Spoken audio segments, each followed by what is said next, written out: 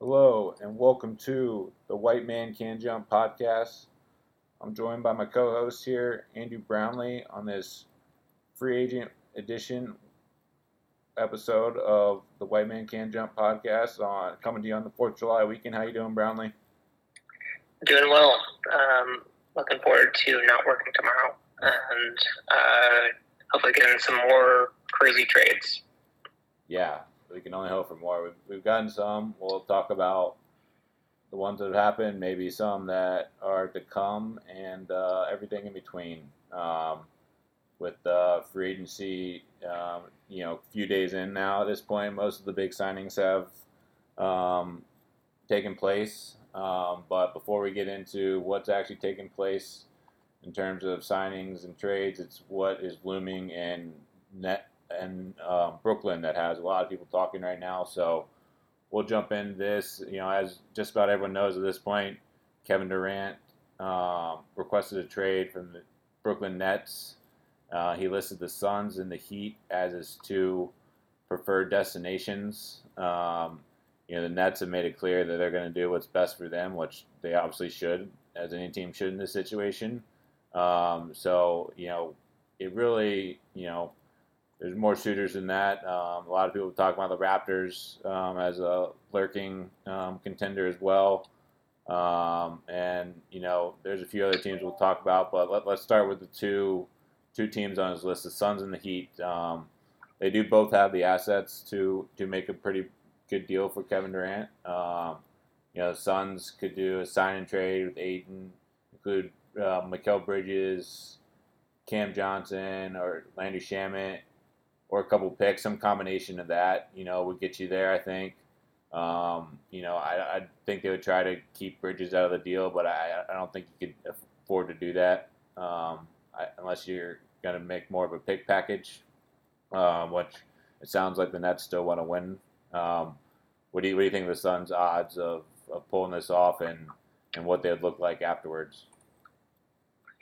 Yeah, I feel like it's been talked about more frequently that the Suns are the favorite to land KD. And I think part of that is just that's where KD wants to go the most. But they also have pretty good assets. The Nets would face an issue, I think. This is according to cap people who know a lot more than me, that doing a sign and trade like with Ayton makes it a lot harder for them to actually field a team. So I think there's some cap gymnastics that would need to be met, and in the NBA, literally anything is possible. People say there's untradeable contracts and untouchable pieces, but I think we've seen, at least in the rumor mill so far, that untradeable contracts like Westbrook's and untradeable assets like KD definitely can't be traded. So I think the Suns can make this happen, and I think if they want to win a title, they got to make it happen. Chris Paul only has so much more time being an effective player, so I think you just have to make it happen. Yeah, I think you go for it too. The chances are you're losing Ayton anyways. It seems like that relationship's been fractured since they didn't extend them last summer, and so if you're going to lose them, you might as well lose them picking up one of the greatest players of all time. So I think that's a move that if you're looking to actually capitalize on the last 1 or 2 years of Chris Paul's window, this is a move that you make. And Kevin Durant's on a pretty similar horizon. He's probably got a couple more years left than CP3 does, but these are the last couple years of his prime that you're going to get those first couple years after trading for him. So I think it's a great pick. If you can roll out CP3, Booker, and Kevin Durant, you don't need much else around you. So we'll see if that happens. The other spot was the Heat that he mentioned. They also have the assets. People have been mentioning Bam, Tyler Hero, um, Gabe Vincent, Struess, and potentially pick some combination of that. Um, you know, they would obviously like to keep Bam out of the deal. I think that's pretty hard. Um, if you, I don't think they have enough without Bam in the deal. But what are your thoughts? Yeah, I wonder if you do give up all that though. Like, is that a team that's good enough to win the championship? If we have KD, amazing, Butler, amazing, Kyle Lowry, didn't look himself last year, and maybe that was just injuries holding him back. But there's not a lot left on that team if you just strip it for everything else. You're giving up Bam and Hero and Vincent and Strauss. Yeah, I was saying some combination of that. So not all those at one, but I see what your point is. Like, it's not going to be the same team. Part of the reason that team was so good was the depth on the team. And but then if you're at the Nets, like, you got to be asking for Bam and Hero for sure. Maybe you can let Strauss go if you don't care that much about role players, but you got to be asking for those two assets. Yeah, the point is, this is a legitimate conversation the Heat are having right now, trying to figure out trades that they can make to get Kevin Durant. Normally, when superstars put together lists like this, it's to the 5 teams with the least amount of cap space, and that's where they want to go. And it's generally pretty hard to get there, but they actually have the pieces and the cap space to do so. So I think the odds, like you said, the odds are probably the Suns get them. But I think you can't sleep on the Heat and Pat Riley pulling something off here. He always seems to pull it off when we least expect it. But another team, the Raptors. People mentioned Scotty Barnes straight up. From what I've been hearing, all my sources that I have out there, it sounds like the Raptors aren't interested in doing that, and you don't blame them.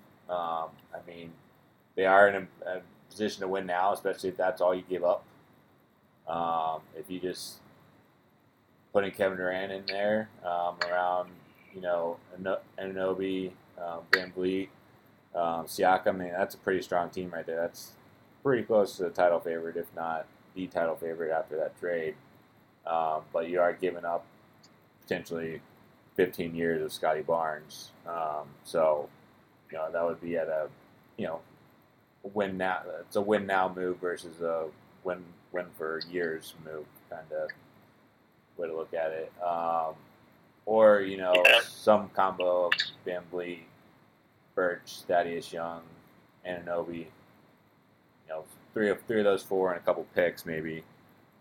But so they have a couple options too. It sounds like they are very much so in this mix. So, what are your thoughts on those couple trade packages there? Yeah, I mean, if I were the Raptors and I could get KD for Scotty Barnes and picks, or even Scotty Barnes and Siakam and picks, I would do it. I think this team would be the favorite to win it all if they had Van Vliet, Anunoby, Siakam, or just one of the 2 of them plus KD, and then round out your rotation and bench from there. But that, to me, sounds like definitely a title contender, if not favorite. And we know Messiah has gone all in on a disgruntled superstar before, and it worked out really well. So I think that would be my favorite landing spot for KD. Yeah. Okay. Yeah, I was going to ask that at the end. Another one. This one probably doesn't seem very likely. I haven't heard too much talks seriously about it. Is Jaylen Brown straight up? I've heard a lot of talking heads talk about it for Kevin Durant for the Celtics, and I don't see them breaking up that core after what just happened this past year. I think that is a pretty fair trade. Um, Yeah, I probably mean, I sell think, a pick if you're Boston. yeah. I mean, if Boston, I think again, teams shouldn't like outsmart themselves. KD is a much better player than Jaylen Brown. Yeah. It's not like very close. No. So maybe if you really want to win a title and the only rotation piece you have to give up is Jaylen Brown, and then you have some picks attached to that, I still think like you got to do that. But like you said, there hasn't been a lot of smoke there, and the Celtics, we'll probably talk about later, but they've improved their team without giving up much assets already, and they were just in the finals, so they have to be feeling pretty good about where they stand at the moment. Yeah. I don't think they're really. I mean, they have plenty of assets that they do want to get in the market for Kevin Durant, but it seems unlikely at this point. The Cavs seem like they're one or two pieces away, so you know, similar to Barnes, Mobley straight up. That would turn them from playing for the future to winning now, and they got Darius Garland, an All-Star last year. Jared Allen, I think, also an All-Star last year. So that would be a pretty good team to build around. Ricky Rubio, backup point guard, looks like he'll be, and looks like they're going to bring Colin Sexton back too. So, I don't see the Cavs doing it the same reason as the Raptors. I think you'd rather have the 15 years potentially. At least that's how it seems to be the thought process. I don't know that they're necessarily the title favorite like the Raptors are if they make that trade. Yeah, I think that would be my reservation. Also, is like if you're trading for KD, you're doing it because that will put you over the top to be the favorite, or at least in the combination of two or three teams for the title. So yeah. I don't think that gets the Cavs there. Yeah. And in that instance, that would hold on to the future asset in Mobley. Yeah, I mean, it definitely helps them a lot, of course, but it doesn't give you enough of a shot at the title to justify it. Right.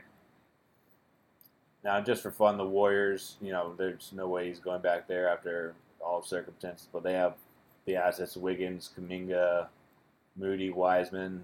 I mean, that's pretty much a deal right there. Maybe they can throw in a pick, or maybe not. I mean, the way the Warriors think about Kuminga, I don't think they would trade him for very much, anyways.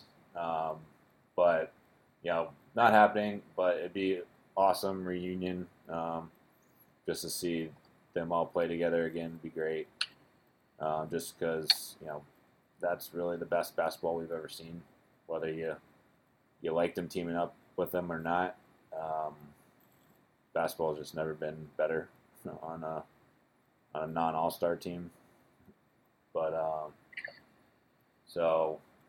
unfortunately that won't happen. But potentially the Grizzlies have a bunch of assets and they're all young, so that could be enticing. Some combo of Jaren Jackson Jr. probably be the centerpiece of the trade. I think the Grizzlies like to hold on to Desmond Bane, but he might be in the trade. Dylan Brooks, Tyus Jones, and picks. I mean, when you say you want to hold on to these people, I mean, Desmond Bane sounds like a great player, and he has been so far in his career, especially after the jump he made last season. But you're trading for Kevin fucking Durant, so it's like, yeah, you're gonna have to part ways with something you care about. Like, you're just gonna have to accept that. Like, so. I don't know how seriously the Grizzlies are considering this. Considering they might just want to run it back for the next 3 or 4 years. It seems like they'll have the same kind of core intact. So I haven't heard too many rumblings of them getting too involved, but they do have the assets if they want to, make a trade and pair Ja with Kevin Durant, which would be really enticing. Yeah, I think the complicating factor is I think fractured foot or something for Triple J. Yeah, I think until the beginning of the year. Yeah, so he's out for a while, and then you got to feel pretty confident about his chances of recovery from that to make that trade. The Nets are signaling that they want to be competitive next year, and into the future. So we'll see how much of that is just a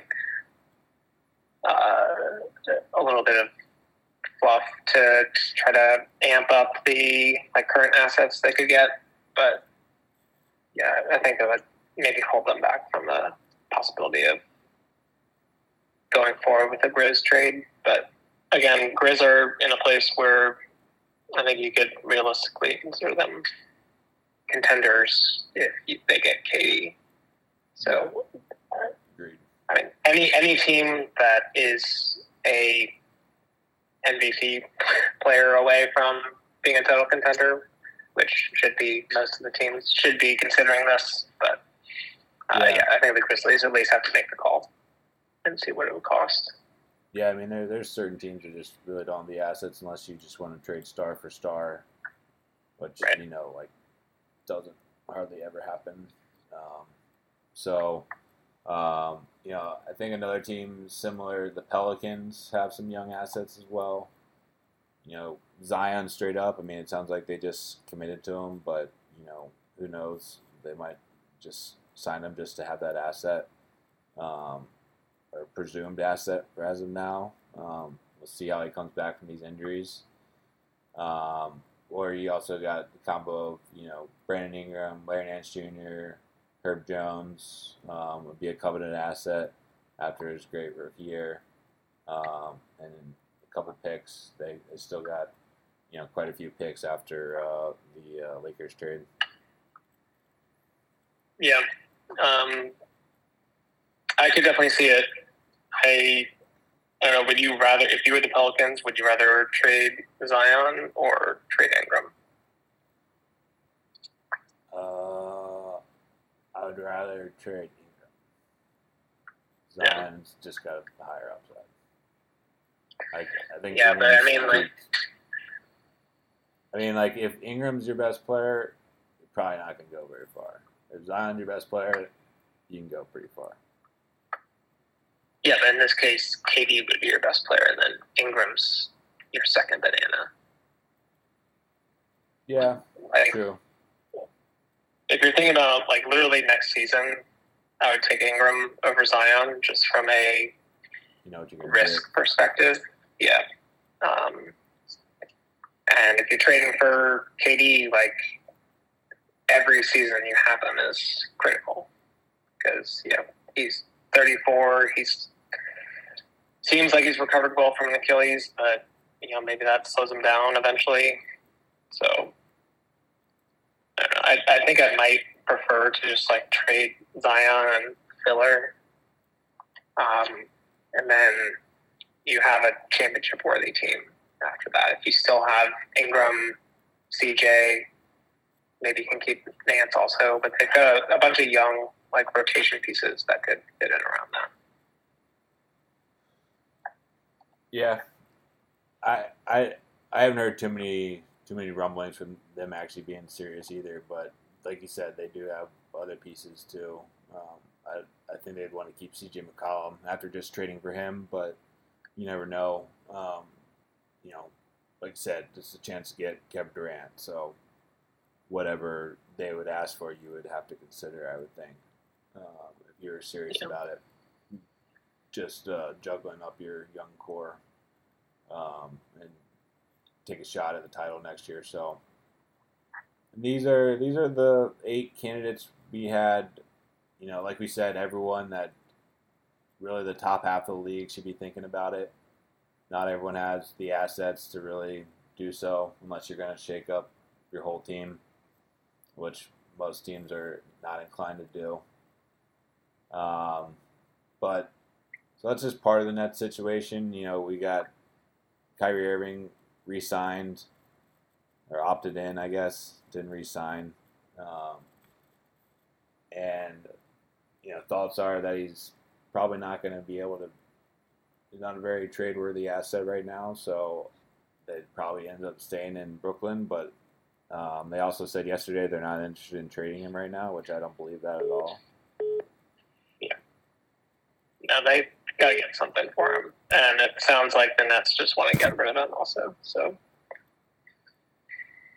yeah, so I don't know what they can get for him, but I'm sure they're fielding calls for him as well. Sounds like the only plausible the team that wants him the most is the Lakers, but they can't afford to pay him the 36 without getting rid of Westbrook, pretty much. So be interesting to see where that ends up. But I know Ben Simmons is not. This is not what he expected that he would walking into when he signed up for this. Not that he is not without his own drama, but he still hasn't played a game for them yet, and he's probably not going to play with the two superstars that he was traded to play with. So it's just crazy how fast things change in this league.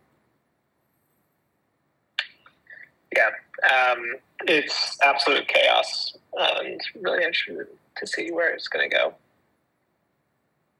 Yeah, so we'll continue to follow that as the rest of the NBA world will.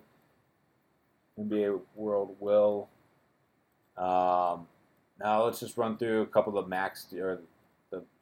pretty much all the max deals that we had from the first few days of free agency. So the first one, your boy Bradley Beal signing a 5-year, $251 supermax with the Washington Wizards. Zach LaVine re-signing with the Bulls, 5 years, $215 max. Booker signing a 4-year, $224 million max. Let's go back to the Suns, or that's an extension. Sorry, to stay with the Suns. Jokic signing an extension for 5 years, $264 million, supermax. Cat signed the same contract as Booker, 4 years, $224 million. Garland, these are the rookie extension here. Garland, these are for 5 year, $193, could be worth up to $290 or $231, depending on the incentives. Garland, Ja, and Zion, all three signed the same deal. I know you're concerned about your boy Bradley Beal and your Washington Wizards. We can talk about him. Is there any other of these contracts you might be concerned about going forward? I don't think any of them really concern me. Even the Beal deal, if he even plays at the level he played last season, which was fine, not amazing, I think it'll be a fine deal. It's just what worries me the most is another John Wall devastating injury that totally takes its value, and then you're stuck with a $50+ million lodestone. And in the moment, I think it was the right thing for the Wizards to do. What they should have done is just traded Beal 2 years ago and gotten better assets and actually committed to a tank to try to rebuild the team. But for where they are right now, I think the Supermax is fine. He's not, quote unquote, worth the money, but as long as he doesn't get injured until he takes his value, I think he can move off the contract. And you won't get much for it, but you'll get something if you need to. The one that I kind of want to talk about is Jokic.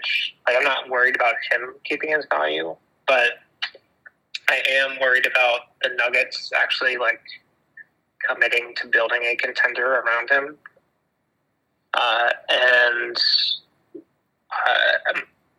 I know I'm a homer, so I'm going to discuss another Wizards move, but the trade that the Nuggets made moving off of Barton and Morris to bring back KCP and Ish Smith, it just smells like first, their starting five should be amazing. But part of the reason they did that trade seems to be to duck the luxury tax.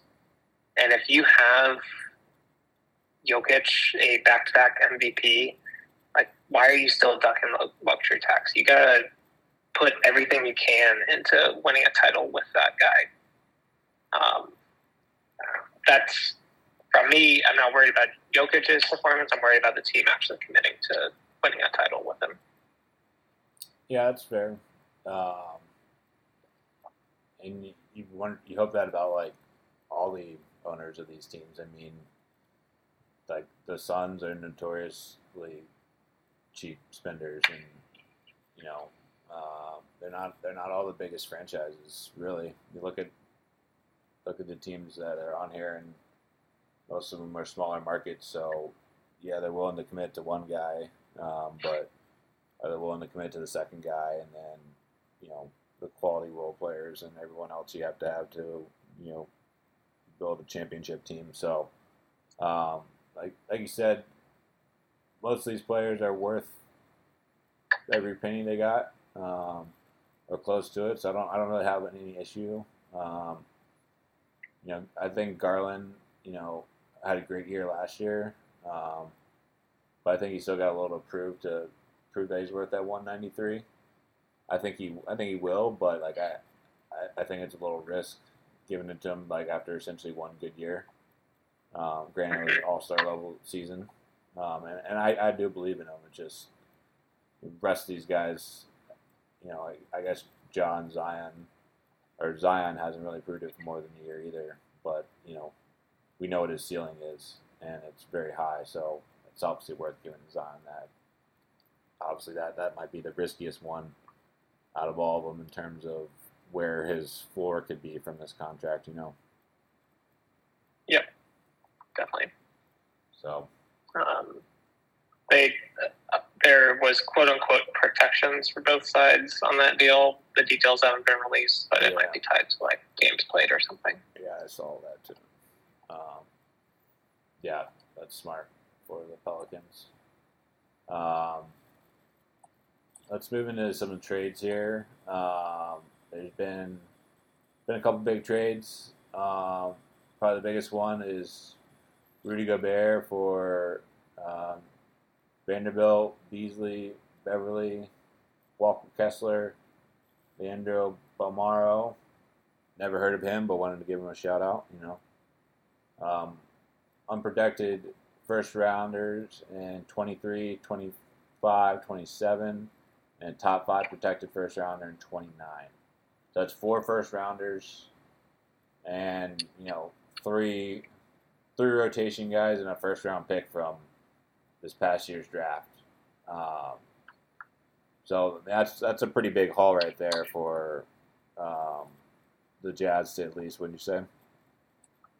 Yeah, when I saw the number of picks and the number of unprotected or lightly protected picks, I could not believe it for a second. I'm pretty sure I heard that so much money. If you put 4 picks in, you can only protect one of them or something like that. That's why it was like that. Okay. But I thought it was bizarre too that none of them were protected except for the last one, which was barely. Yeah.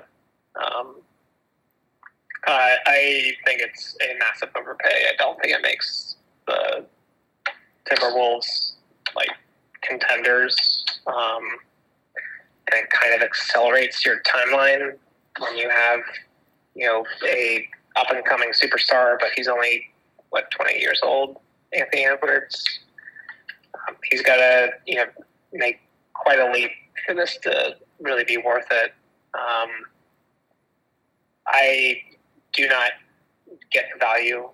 I think they'll be a very good team. Could maybe be a fringe contender, but I don't think it really gets them quite there. I think it's well, I was just gonna say, like, we've seen Gobert be played up before basically every playoff series. So is that going to happen again here, or are they going to somehow solve that problem before next year's that's playoffs. I think in the regular season they'll be fine and they'll be a better team. They could be a top 3 seed in the West next year. I mean, they could be 2 games ahead of the 6th seed too. So what's the real difference? But I think to your point in the playoffs when everyone goes small, they're going to try to play Gobert and Towns at the same time. They're going to have a lot of trouble. And so especially when free agency and trades and draft and stuff like that comes up, it comes up right after the playoffs and you try to think could this guy have played in these past playoffs and stay on the floor and not have been benched by his coach, as a rookie, that's what you're looking for. And, because you can't really expect too much else out of most rookies other than just being able to compete against the highest level in the playoffs. But this is an exact example here where if you're thinking about the playoffs, it doesn't necessarily help you that much. It doesn't seem because you're going to run into a dilemma where you can't play one of your best players that you're paying $40+ million to. So I agree. It's a great trade for the Jazz. I mean, they got 4 picks back in it, and then they also got a first rounder from here. So they really got 5 first rounders from this. Or they got a first rounder from this year. That made it 5 first rounders in the draft. Another trade that they were involved in was they sent Royce O'Neal to the Nets. To your point, still trying to compete. The Nets are giving up a 2023 first rounder. So the Jazz pretty much picked up 6 first rounders, trading Gobert and Royce O'Neal. That's a pretty nice return, to say the least. Yeah. Danny Ainge acquiring first picks yet again. We'll see what he's able to do with them. Yeah. But I think the Jazz have done great, and we'll see where they go from here, whether they are actually serious about trading Donovan Mitchell or they'll try to retool around him now with the assets that they've built up. I mean, they got some decent rotation players from the Timberwolves also, so yeah, it's not like they have a barren team around him now. No. Yeah, they got three guys that'll be play on any team, so it can still be a decent team if they keep Mitchell and try to build around him a little bit. But obviously the ceiling is a lot lower without Gobert. Yeah. Definitely. And then the first big trade of the off season was DeJounte Murray and Jock Landale. Make sure we get him in the trade as well. For Danilo Gallinari, protected 23 first round pick, unprotected 25 and 27, and a pick swap in 26. So what do you think of this trade? For this is obviously a move to pair Trae Young with a defensive-minded backcourt mate who can also take the load off of them if they're so inclined to do so. What do you think of the move? Yeah, I think it is to be determined. I think it really depends on whether Trae Young is going to be a better off-ball player. Because, yes, Murray is a good defender, and he's going to help improve the defense while he's out there. But you're not trading, 3 first-round picks and a first-round pick swap to improve your defense slightly. You're also trying to get the guy who is a really strong on-ball player. And if you're going to be giving Murray the ball more frequently, you need Trae Young to do more off the ball. He's a great shooter, and what I think we'd all like to see is him do more movement to get open and get some of these like quick catch and shoot threes. So if we see that, I think this could be a really good trade for them. But if he's just going to like stand around off the ball and not do anything, then I don't think it's a good fit. Yeah, I agree. Three first rounders is a lot to give up. I think DeJounte Murray is a great player, and like you said, in theory, like it makes sense. Like he is almost a perfect guy to put in the backcourt with Trae Young, because a lot of what he does well, Trae Young does poorly, and vice versa. So, but one thing I've learned over the years is, there's some skills that people can pick up over time, and there's skills that they don't.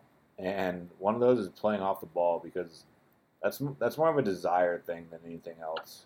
Mm-hmm. Like, and I get it for like guys like Luka and Trae who like have the ball in their hands the entire game. Like it's exhausting. Like so when they do get the ball up, like they probably do need a break. Like I get it, but like at the same time, like Steph Curry just never stops moving, and that makes him a terror to defend. Not just because he's the best shooter of all time, but because you never know where he's going to go and what's he going to do. It just makes it that much harder, even if he doesn't get the ball. He opens up areas for other people to operate in, or his backdoor cut, draws two defenders and leaves the guy wide open for a three. And so just being able to do that is not just something you pick up easily. It's not, a part of it's effort, like I was saying, but part of it's also basketball IQ, which Trae Young clearly has. I mean, you see, some of the passes he makes and some of the plays he makes out there, and it's pretty obvious that he understands the game very well. But then you watch how he plays defense, and you wonder, is he committed to, making some of the plays that aren't quite as sexy and don't get all the glory and whatnot as a 35-foot three-pointer does, or he loves to shoot. So I'm not saying he doesn't have it in him. I'm just saying we haven't seen it, and there's not a reason to expect it just because it's an option now that it turns overnight and becomes something that he actually has in his bag, if he even is trying it to begin with. Yeah, totally agree. I think it's definitely to be seen. But I do think it makes the Hawks more exciting for next year. Yeah. Yep, and then another trade involving the Hawks.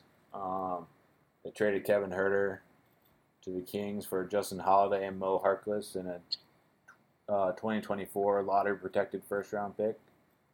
Huerter was just signed a deal last offseason, pretty reasonable contract. So I don't really have too many thoughts on this trade for either team, to be honest.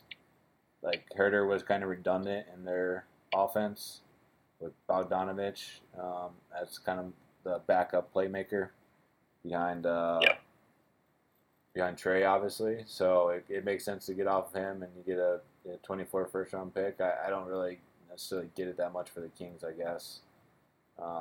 But they have plenty of playmakers already. But he's a solid player, and I'm sure it'll help the team.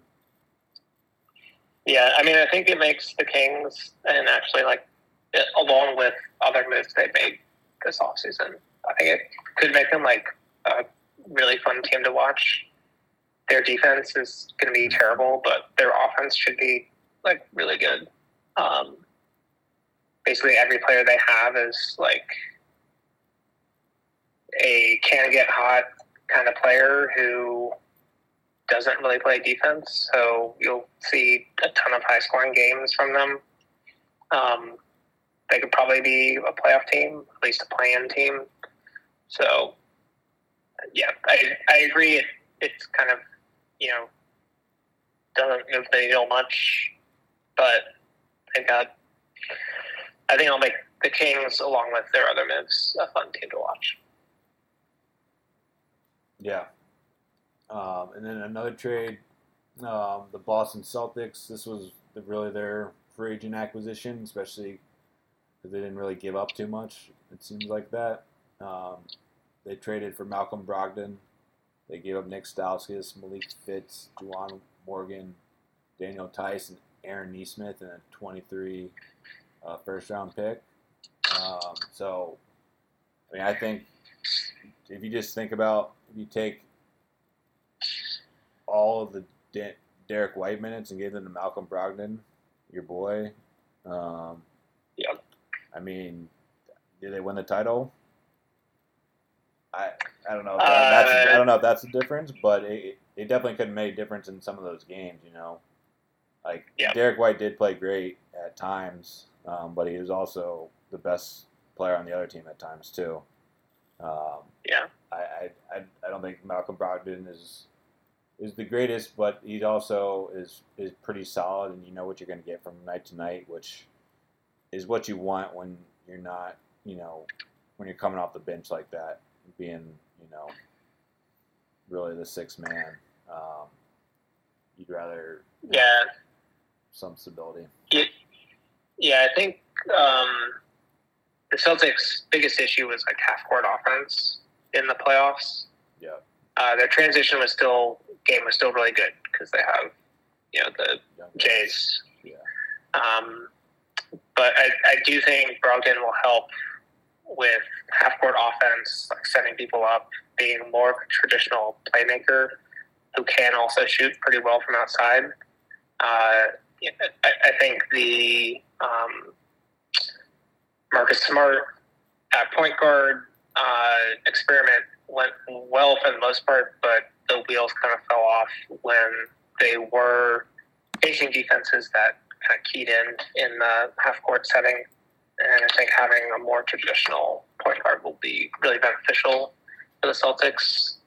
I love this trade for the Celtics, not just because I love Malcolm Brogdon, but they gave up no one who you would have slated for their nobody rotation. That played in the playoffs. Yeah, like that's just what we're talking about. Like there's like 3 trades like that where they traded a bunch of guys, but none of them have played in the playoffs, right? So it's like, did you lose anyone? No, not really. I mean, this team just went to the finals, and they added what could be a key contributor, starter for them. And I don't know if they would have won the finals with Brogdon, but I think it would have definitely gone a long ways to solving one of the biggest issues they had. Yeah. So I thought that was a great trade. Should be. I loved it. I think this is my favorite trade of the offseason so far. Well, you get to maybe your second favorite trade. Hopefully, your Wizards getting involved here. This was the first one that got it kicked off. The Will Barton and Monte Morris. This is what you were talking about earlier for KCP and Ish Smith. So, two good guards or wings. And Will Barton for a wing and a backup point guard. I mean, Ish Smith is a solid backup point guard, but Monte Morris might be the best backup point guard in the league. I mean, he could be starting for some teams out there. I mean, he will be starting for the Wizards. So you guys don't have Spencer Dinwiddie anymore. Yeah. No. I think this was a pretty clear win for the Wizards. KCP and Barton are not the same player, but they could both be starter/backup wing players for you. Equal. So I think that's pretty close to a wash. And then Monte Morris is just worth way more than Ish Smith. Ish Smith is a fine glass in case of emergency backup point guard, but Monte Morris is, like you said, could start for many teams, including the one in Washington, D.C. So, like I mentioned earlier, I think this was in part getting a little more defensive help for the Nuggets. KCP is definitely a better defender than Will Barton is. And they must have seen a redundancy for Monte Morris with, oh my goodness, I'm blanking so hard. Their guard who had the ACL tear. is coming back. Yeah, Jamal Murray, sorry. All-star and Jamal Murray, and then they feel good about Bones Highland as their backup, so they view Monte Morris as redundant. But I think it's also, like I said earlier, about just ducking the tax, and that's like a $6 million difference in salaries or something like that. So I would be pretty disappointed if I was a Nuggets fan. Yeah, it's fair. I thought you guys won the trade as well, so that was pretty much it for the trades. There might have been one or two other smaller trades, but anything of significance we covered. So free agent signings, two biggest spenders this year in free agency were the Knicks and the Blazers, at least so far. Brunson signed for 4 years, $104 million. Been much reported that he was going to go there, and he finally signed there. Mitchell Robinson signed for 4 years, $60 million. And Hardenstein from the Clippers signed for 2 years, $16 million. I think all were pretty good signings, and might have overpaid for Brunson a little bit, but I mean, if you compare him to Anthony Simons, 4 years, $100 million, who do you want? Like, it's pretty easy. So like when you look at who else makes around that much, it's about what he should be making. You don't necessarily feel good about it because it's hard to imagine him as your second best player if you're going to win the championship. But he could definitely be your third best if you had the right team around him. So I don't think that's the case in New York at all. He's probably going to be like the highest usage player. So we'll see. Mitchell Robinson, I thought was a pretty good deal at 4 years, $60 million. $15 million a year isn't too bad. You're not gonna get hurt with that. And then Hardenstein, I thought, just a 2 year, $16 million, not much commitment there. I mean, he was great in LA, so I kind of like what the Knicks did. I don't think it's anything earth shattering, but I don't think any of these signings are gonna hurt them in any way either. Yeah, I'm like a little worried about the Robinson contract just because I hate paying a lot of money for fine big men who get injured. But I agree that the Bronson contract, it seems like a lot of money, but I think it's similar to like the Beal thing on a lesser extent. Like he will probably be worth that money if he plays up to where he played last season, and you can trade him down the line if you really need to. So I don't have any problem with bringing Brunson in. I actually really like the Hardenstein deal. He's like one of the advanced analytic darlings. Like he's just like that Swiss Army knife glue guy kind of player that doesn't get a ton of like counting stats, but he's always has like the best plus minus on his team. So I think that could be a really good deal for them as well. Yeah. So, I think they didn't do anything to hurt themselves for once in off season. So I think that's a win right there. And, I think some of these contracts might actually turn out as a win as well. So Portland signed Anthony Simons, 4 years, $100 million.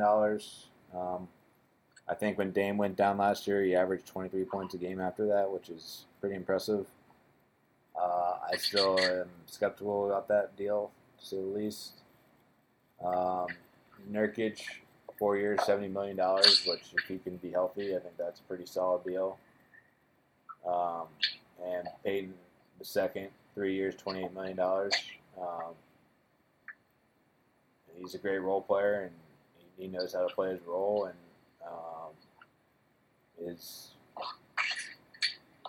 his qualities that he has is probably worth $9 million a year. I think that's a fair deal too.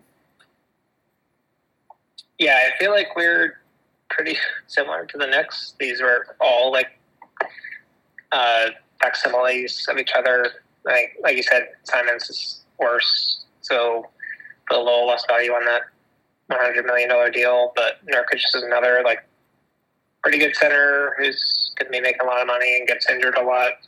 And then Peyton the second is a great blue guy who does a lot of things that you want on your team.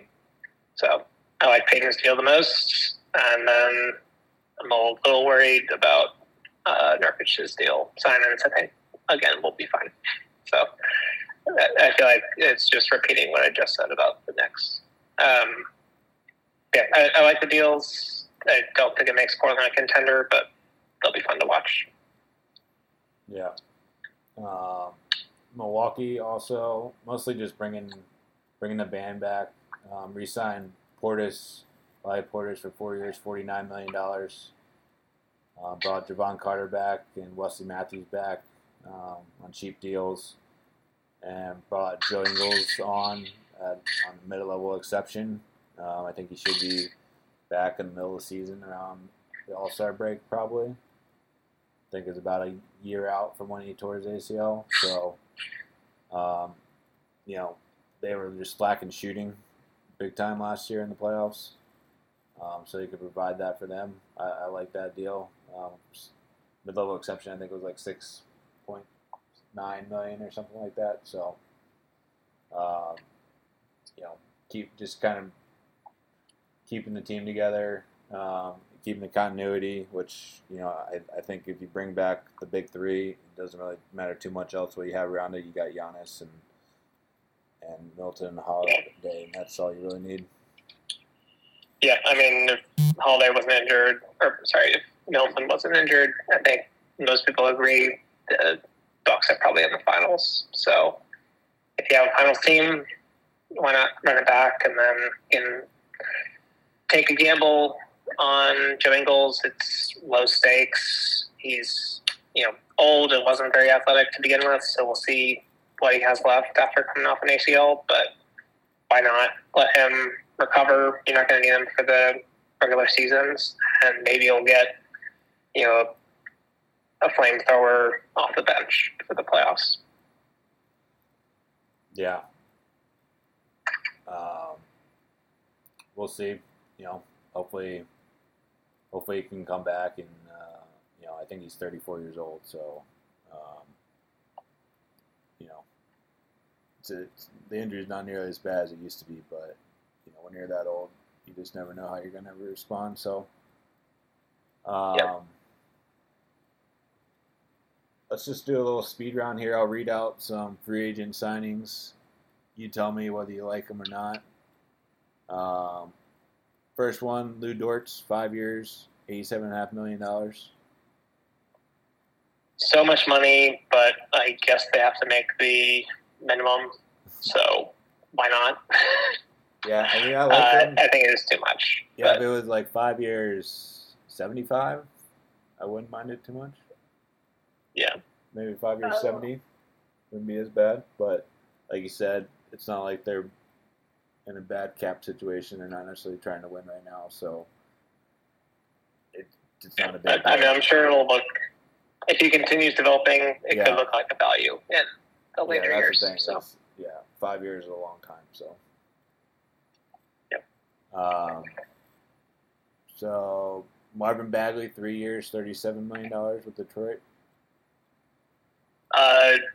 Again, they have a pretty good cap situation, but he hasn't done anything in the NBA, so I'm I don't know kind of amazed he got 3 years. I don't know how he got more than a year, but good for his agent. Yeah. God bless him. Chris Boucher, 3 years, $35 million.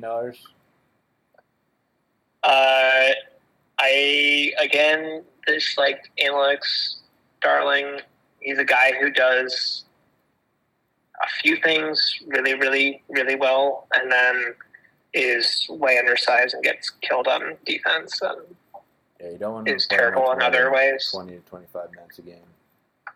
Yeah. So I think it's good to keep him. I think he's a valuable player in the right situation, but like I said, you can't play him more than 20 minutes a game. So a little skeptical of the total dollars, but I like the player, I guess, and I guess it's fine to bring him back. Yeah. PJ Tucker's 3 years, $33.2 million. Way too much money. I don't get it at all. Yeah, like I don't get it either. He has not been good for a while. 38. He was better last year than he was in the playoffs 2 years ago when everyone thought he was great. But still, I mean, why would you give him 3 years? Like, yeah, I feel like he could have got 37 years old. Yeah, and like all he does is play physical. Like it's just gonna break down one day, and it's gonna happen during these 3 years. So, sucks for Philly. Cody Martin, 4 years, $32 million. The Hornets, I like that move for them. I don't even know. I don't even know enough about Cody Martin to tell you if that was good or not. But I'll take your word on it. Yeah, he's a Nevada twin from the tournament a few years ago. Yeah, I remember that. Cody and Caleb. Yeah. Tyus Jones, 2 years, $30 million. Good value. Yeah.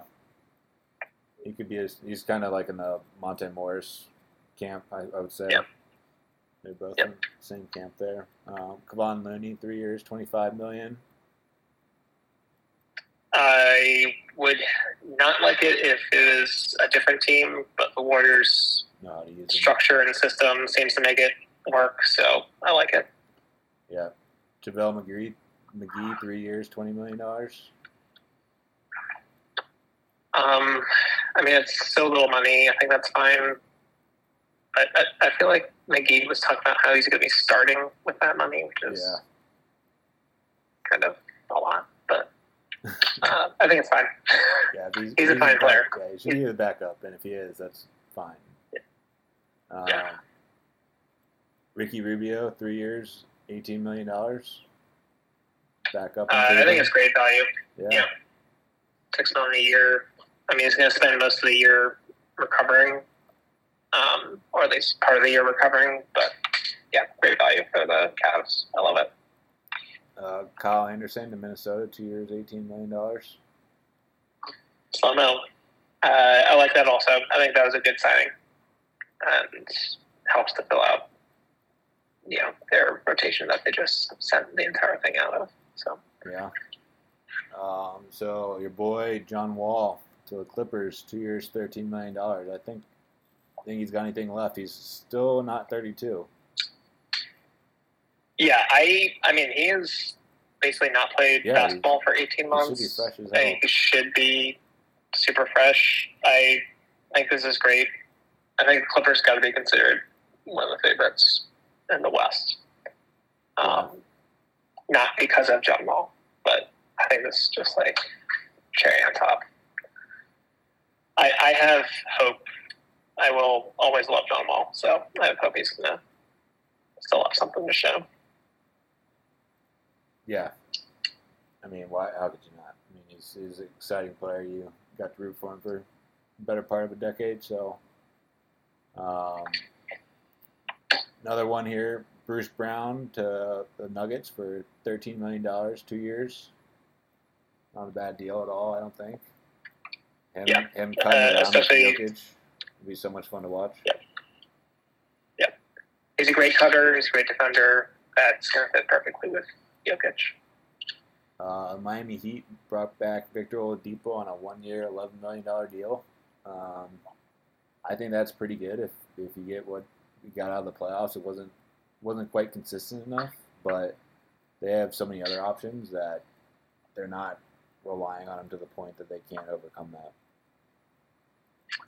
Yeah, I would have been pretty wary about a multi-year deal for him, but 1 year, even if 11 seems kind of a lot, it's still just 1 year. And what are you going to do with that money anyway? So why not? Yeah. The Warriors signed Dante DiVincenzo for 2 years, $9.3 million. Another Warriors reclamation project. Yeah. I'm sure he'll be a key contributor in some playoff game, and everyone's going to ask how the Warriors got this guy for $6 million. Yeah.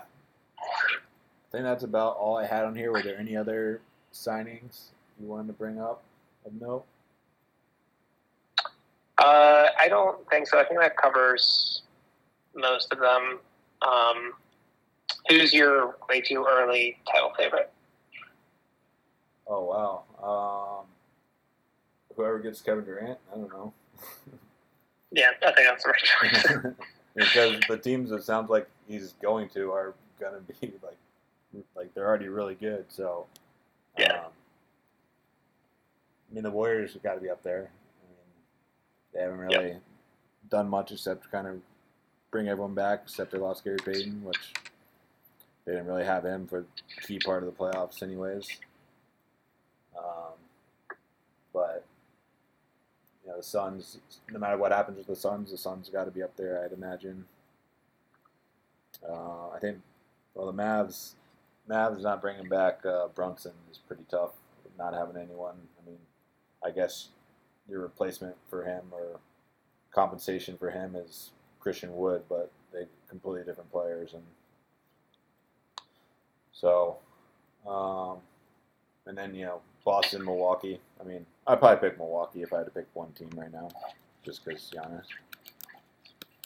Yeah. Yeah, I think in the East, I think it's pretty close between Boston and Milwaukee. He's gonna be I really like the, and yeah, I do like what the Sixers did besides the PJ Tucker move. Like, I love the trade that they made. I think that was really smart. And if they have actually convinced James Harden to work out and take less money, like, that's a coup. Yeah. To see them play. Yeah. And he's one of the few notable unsigned players we got left. All signs indicate that he's going back to the Sixers, so not much drama or excitement around that. DeAndre Ayton still hasn't signed with anyone or been traded, sign and trade. Seems like the most likely scenario now is a sign and trade, potentially involving Kevin Durant. So we'll definitely be following that one closely. Colin Sexton's a restricted free agent. Sounds like he's going back to Cleveland. Not sure on the dollar figure yet. And then kind of a wild card is T.J. Warren. The last time we really saw him was in the bubble. When he was averaging about 25 points a game in the bubble. So he hasn't played for the better part of the last 2 years, I guess. So you know, we'll see what he's got left, how he's doing after these injuries. But I think if he returns anywhere close to form, I mean, if he can come off your bench or be your fifth starter, I mean, he can be some instant offense for you. So, yeah, I hope he can come back and but it's kind of scary when you haven't seen him play in 2 years. Yeah. Yep. So, and I think it was the same injury the whole time too. Yeah. I don't love that. Yeah.